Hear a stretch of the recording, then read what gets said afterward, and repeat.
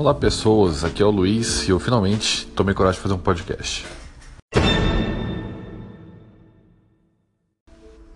Eu sempre quis fazer o podcast, mas era preguiçoso demais para aprender a mexer em algum aplicativo de edição de áudio, também ia tomar muito do meu tempo, sabia que não é muito longe.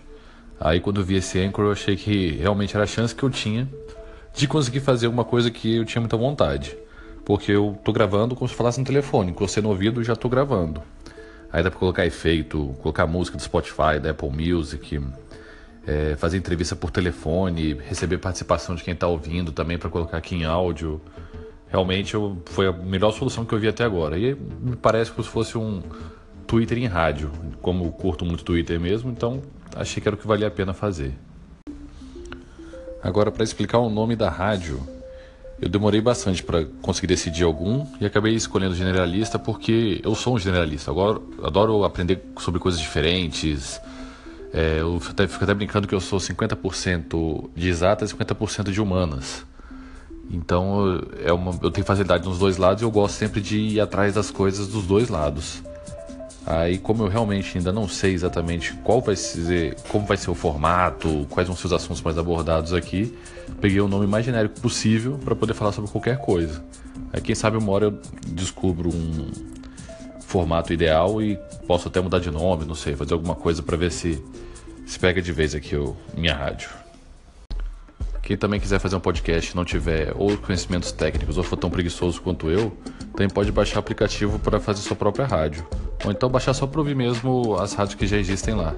No momento tem muita rádio gringa, mas brasileira ainda não achei nenhuma. Mas eu acho que esse é uma rede social que vai pegar, porque é bem simples de usar. E até como todo mundo aqui no Brasil usa muito áudio de WhatsApp, eu acho que talvez seja um caminho para ela crescer por aqui também. Depois eu volto com possivelmente algum assunto, alguma coisa mais útil para falar do que ficar só fazendo apresentação.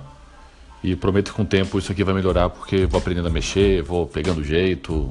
Com certeza não vai ter nenhum episódio pior do que esse de hoje. Até mais. Hoje mais cedo eu estava reclamando no Twitter que a ESPN não leva a sério o quadro dos palpites do linha de passe. Inclusive até um dos comentaristas hoje disse que, ontem na verdade, via reprise, disse que não era pra levar a sério, que não sei o que depois foi guardando o print. Aí, pô, os caras não querem levar a sério um quadro deles, que eles mesmos colocam. Aí é uma coisa complicada, porque eles deveriam analisar baseados no que eles veem todos os dias, já que eles são pagos para isso. E aí eu reclamei disso, mas o Hugo Ramos até lembrou que é um quadro patrocinado. E sendo assim, não tem como tirar e tudo mais. Eu concordo com ele, mas se eu sou patrocinador e vejo os comentaristas tirando importância do quadro que eu patrocino, eu não vou ficar muito feliz. E aí ele lembrou daquele famoso falem mal, mas falem de mim. E isso não é exatamente verdade. Eu até lembro que um dia desse na pós, faço pós de marketing digital, um dos professores lembrou dessa fale mal, mas fale de mim, e disse que você pode até ter um pico de vendas depois disso, mas depois você tem uma queda. E nesse caso, se eles estão levando um pouco a sério os palpites, que é exatamente uma empresa de apostas que patrocina isso, então eles vivem de palpites.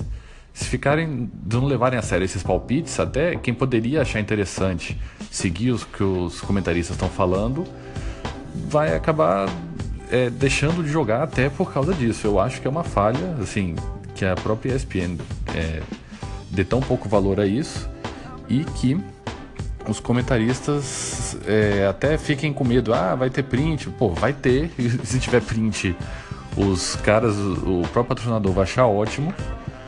Mas não é o bastante, né? Você tem que levar a sério para você até animar outros patrocinadores a fazerem o mesmo em outros quadros. Eu acho que é um baita erro, mas enfim, é isso. Se alguém quiser comentar, tô lá no Twitter, @LuizFelipeCM, ou se mandar um áudio por aqui também eu posso até colocar. E daqui a pouco eu volto. Valeu.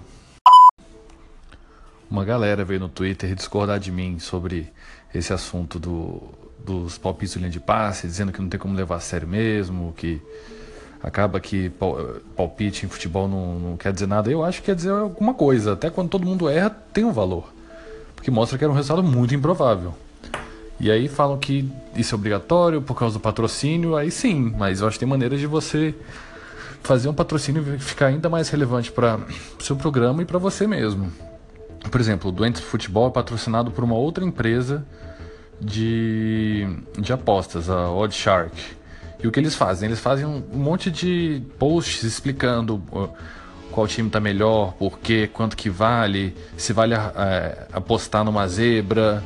Isso é um conteúdo que é bom pro próprio cliente, para o próprio veículo e até para a empresa que ele está sendo patrocinado.